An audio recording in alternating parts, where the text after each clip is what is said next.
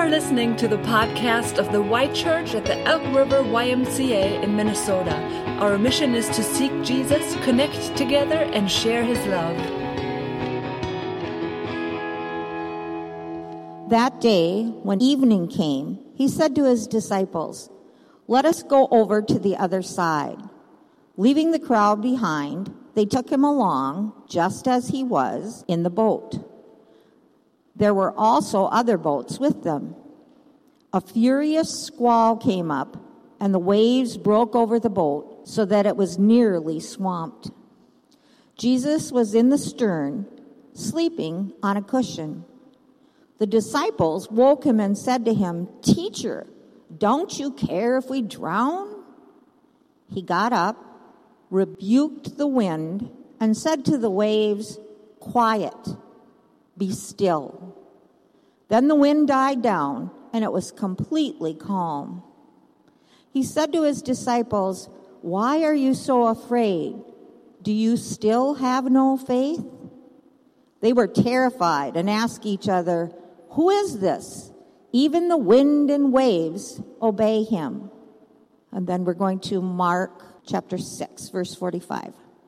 Immediately Jesus made His disciples get into the boat and go on ahead of Him to Bethsaida, where He dismissed the crowd. After leaving them, He went up on the mountainside to pray. Later that night, the boat was in the middle of the lake, and He was alone on land. He saw the disciples straining at the oars because the wind was against them. Shortly before dawn, He went out to them, walking on the lake. He was about to pass by them, but when they saw Him walking on the lake, they thought He was a ghost. They cried out because they all saw Him and were terrified. Immediately He spoke to them and said, "Take courage, it is I. Don't be afraid." Then He climbed into the boat with them, and the wind died down. They were completely amazed, for they had not understood about the loaves. Their hearts were hardened. When they crossed over, they landed at Gennesaret and anchored there. As soon as they got out of the boat, people recognized Jesus. They ran throughout the whole region and carried the sick on mats to wherever they heard He was. And wherever He went, into villages, towns, or countryside, they placed the sick in the marketplaces. They begged Him to let them touch even the edge of His cloak, and all who touched it were healed. All right, thank you, Carol. Well, as Josh started to point out there with our kids, you don't have to live too many years in life to see the power of nature on display. And sure, we're a little more insulated from the weather in our time with our air-conditioned, sturdy, and shingled houses.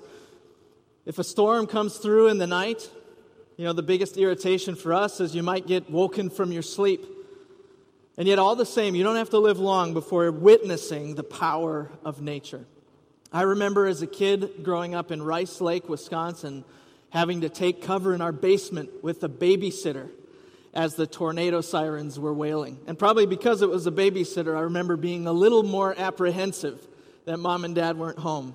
But there we went down the stairs with the flashlight and the radio.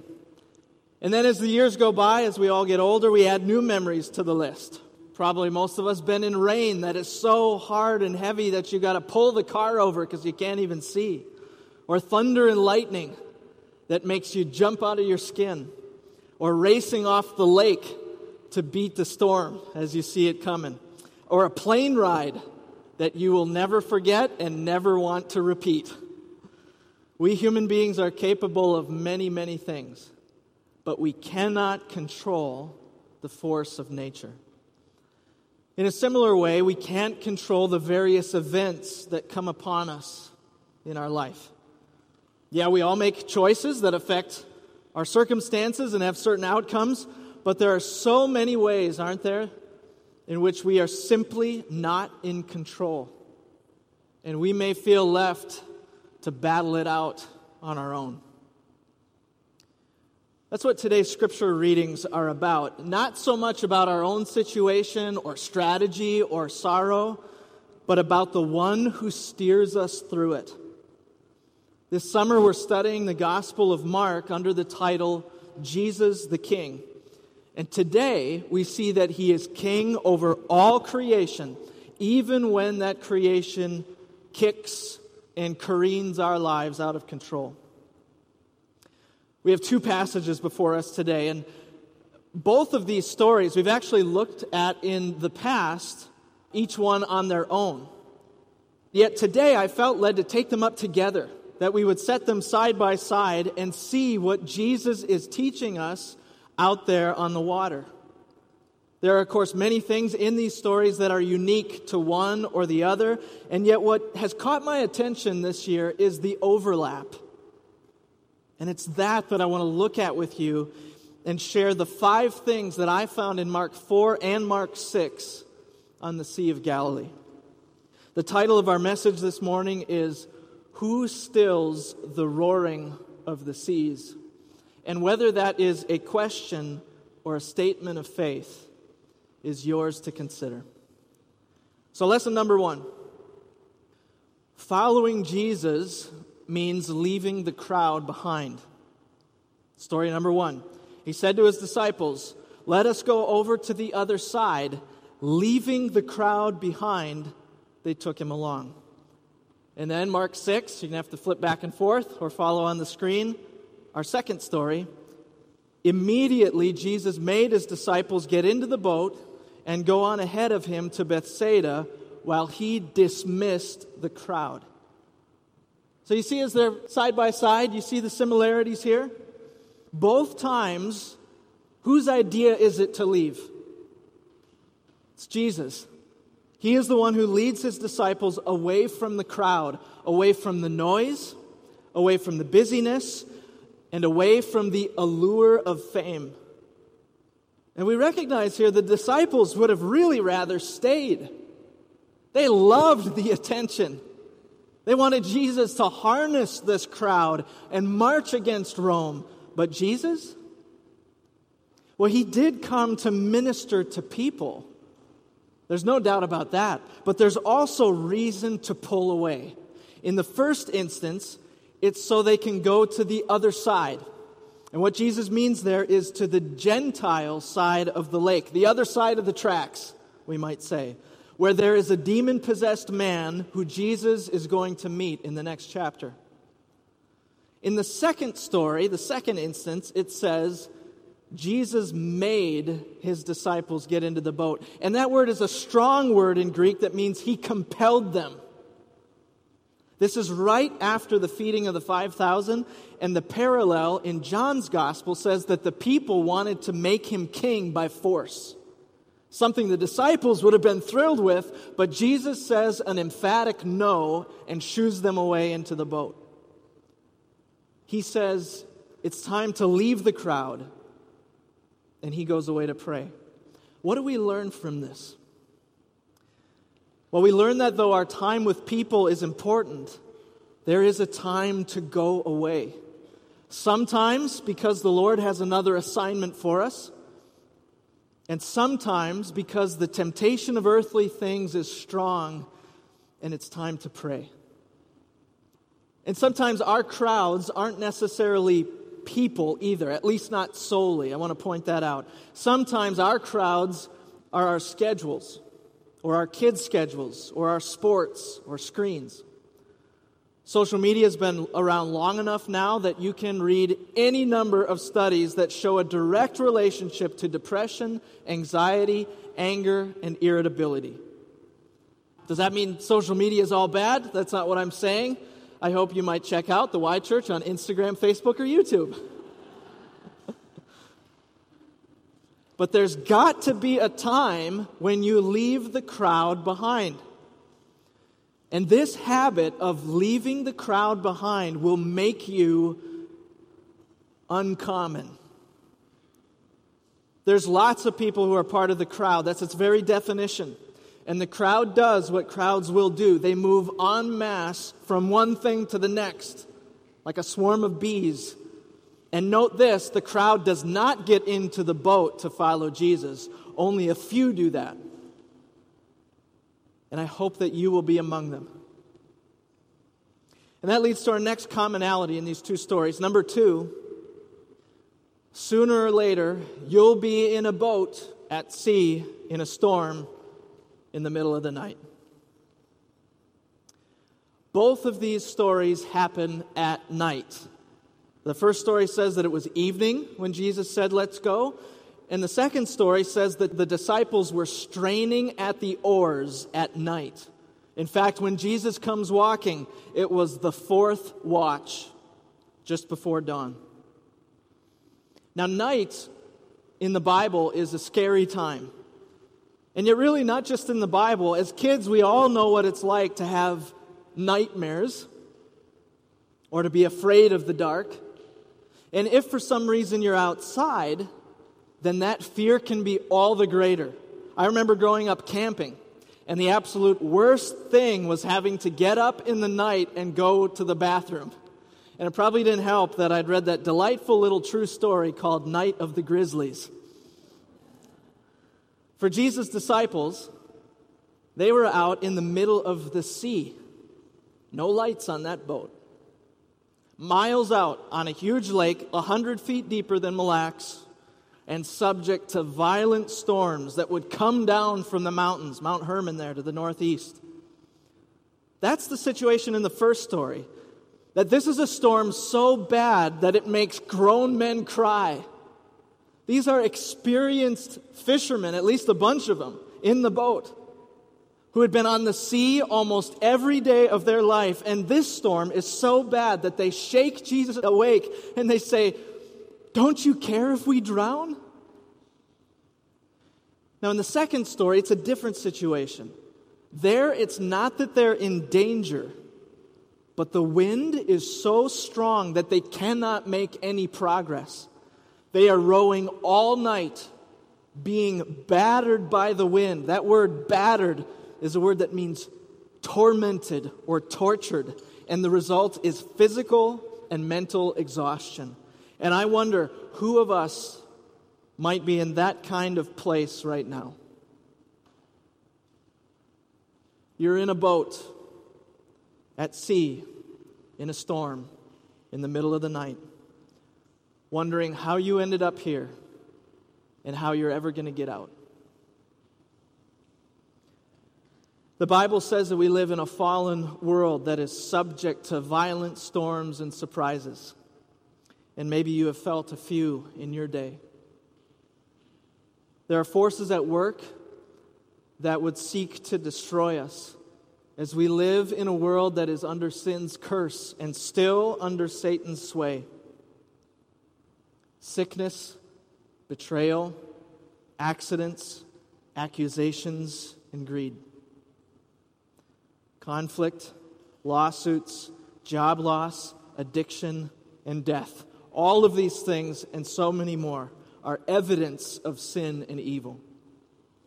And so we need a Savior, don't we?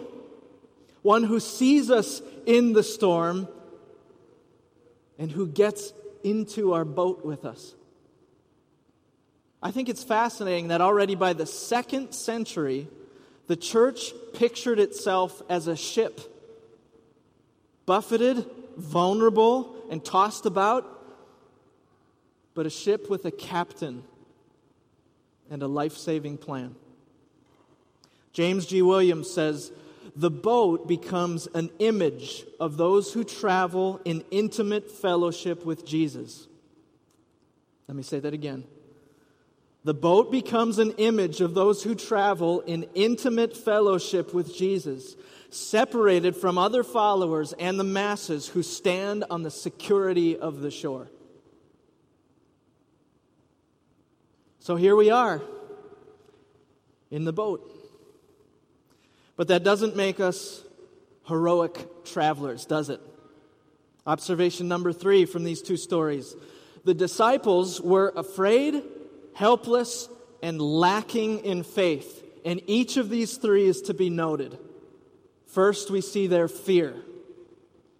Teacher, don't you care if we drown? The first story. And in story number 2, it literally says they feared a great fear. Some of you right in this moment know what it means to fear a great fear. The writer William Faulkner said, "The basest of all things is to be afraid." And yet, who is above the long reach of fear? Experienced sailors in this boat, lifelong fishermen, people of faith, and yet even as Christ followers, we grapple with fear. Did you note the word terrified appears in both of these stories this morning? And not just that, but the disciples were also helpless. In the first story, they wake Jesus like Jonah and they say, "How can you sleep?" And in the second story, they're straining at the oars for hours, not making an inch of progress. They're supposed to be strong and capable and experienced, and they're helpless. In what area of your life do you feel helpless right now? Maybe there's more than one, or maybe there's one place in particular. I take great encouragement from the fact that in both of these stories, Jesus shows up right on time. Even when the disciples get it all wrong and they hit the panic button, Jesus is the center of the story. And I don't want to mix metaphors too much this morning, but it does make me think of that line about sheep that Jesus says in Matthew 9. When he saw the crowds, he had compassion on them because they were harassed and helpless, like sheep without a shepherd. But back to fishing. The third thing we see in these disciples is their lack of faith. And some of you know this experience firsthand because we have literally been out fishing and not caught even a bite. Oh, ye of little faith, right? My son outfished me last weekend. I'm still working through this and going to get back at him today. But the disciples are in a boat at sea in a storm in the middle of the night, and their faith falters against it. And forgive the double negative, but there is no one this cannot happen to. The first American-born missionary to head overseas was a man named Adoniram Judson. He was born near Boston in 1788. At the age of 25, he felt God's call on his life to set sail for Burma. It's what we now call Myanmar. Others from other parts of the world had been there before to share the gospel, but no one had stayed. And it took Adoniram and his wife Anne 3 years just to learn the language, studying 12 hours a day. 4 years before they felt they could speak well enough to hold a worship service, and 10 years, a decade, to see 18 people come to faith in Christ. At the 11-year mark, Adoniram was arrested, and let's just say, not treated very well. For 20 months, he was imprisoned, and when he finally made it out, Anne, his wife, died of illness, leaving him with their little girl, Maria. 6 months later, Maria died of illness. And Adoniram Judson, one of the greatest missionaries in the history of the Western world, wrote in his journal, "God is to me the great unknown. I believe in him, but I find him not." Don't you care if we drown? Who here is asking that question? Many of us will at some point in our life. And Jesus, in his grace, responds. Lesson number 4. Do not be afraid, but have courage and faith in Christ. In the first story, Jesus asks, "Why are you so afraid? Do you still have no faith?" And in the second, he says, "Take courage, it is I. Don't be afraid." One thing not to be, and that is afraid. Two things to have, and that is courage and faith. David Garland says, "Faith flings wide the gates to receive his power and casts out all fear." Notice it doesn't necessarily fix it, but it casts out fear. Have you ever wondered, if you've studied this story before, how is it that Jesus could sleep in the middle of a storm? It is the only recorded instance of Jesus sleeping in all of the Gospels, and it is in a life-threatening storm. Was it a supernatural sleep? Maybe. Or was it that Jesus was so exhausted from having taught all day, verses 1 to 34? Maybe. Or was it that Jesus had entrusted himself to God? Psalm 3, "I lie down and sleep, I wake again because the Lord sustains me." Psalm 4, "In peace I will lie down and sleep, for you alone, Lord, make me dwell in safety." Some of us have tried every trick in the book to get good sleep at night. Supplements, sleep meds, nightcaps, bubble baths. How about trusting Jesus? And I don't say that to oversimplify the matter. I just know in general in my life, there have been far too many times where I didn't go to Jesus first and learn to trust him. Let's define the terms we're talking about here. What is fear? Fear is a lack of confidence in God.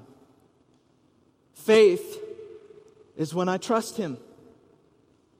If I'm fearful, and that's the term that Jesus uses here, I'm unable to respond to a crisis with confidence in God.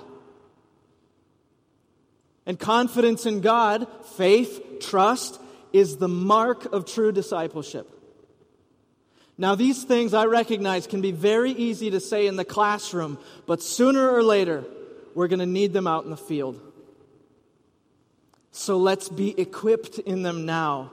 And I know that some of us will carry these things right into this next week. And that brings us to our final lesson today, and this is the most important of them. Number 5, Jesus, the Son of God, has authority over all creation, and he cares for his children. In the first story, we have the first recorded nature miracle in the Gospel of Mark. And we see Mark has been systematically showing us who Jesus is by virtue of his authority. He has authority over illness and authority over demons. We don't even get out of chapter 1 and we see that. He has authority to teach and authority to forgive. He has authority over the Sabbath and authority over death. Now add this one to the list. He has authority over all creation. Story 1.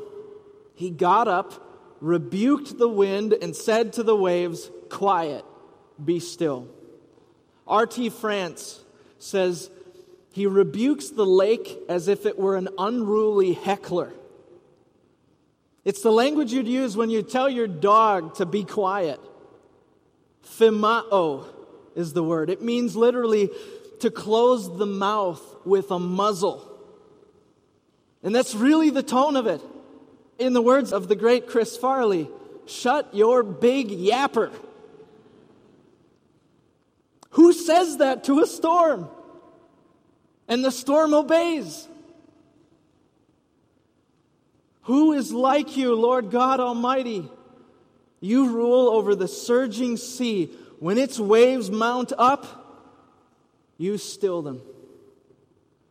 That's the first story. In the second, Jesus walks on the lake as if he is out for a Sunday stroll. I almost imagine him whistling as he goes along. It says he's going to pass by the disciples' boat. That's how easy this is for him. He owns the lake and the wind and the waves too. He doesn't even need to say anything in the second story. He just steps into the boat and the whole place falls silent. Like the conductor, if you've been to the orchestra, steps up on the podium and only God has this kind of authority over creation. And that's what Jesus is saying to all who will listen. He is the sovereign Son of God, the Messiah, and his kingdom has come. You and I might be in a boat at sea in a storm in the middle of the night, but our King has come. And I wonder, do you recognize him? Do you hear his voice above the storm? Do you know his presence on the sea? Here's what his word says to us today, and this is what I want us to remember. Jesus has authority over all creation, and you can trust him in every situation. I want to close this morning with these words from an old commentary on the Gospel of Mark by A.E.J. Rawlinson. Listen carefully. He says, "Faint hearts may even have begun to wonder whether the Lord himself has not abandoned them to their fate or to doubt the reality of Christ. But they are not forsaken. The Lord watches over them unseen, and he himself, master of wind and waves, will come quickly for their salvation, even though it be the fourth watch of the night." Let's pray together. Our God and Father, you are awesome and mighty. We see it on full display. At the same time, Lord, you are the one who made us, who loves us and sees us. And Lord, you know how small and fragile our faith can be. You know the things that cause us fear and that perhaps even now threaten to pull us under. And I pray, Lord, for each one who's here today and everyone who's listening, that you would give us faith and courage that is so far beyond ourselves, that is bigger than anything we're facing. We ask, Lord, that you would still our fears, that you'd quiet the storm and bring us through to safe haven. We ask in the name of our Savior, Jesus.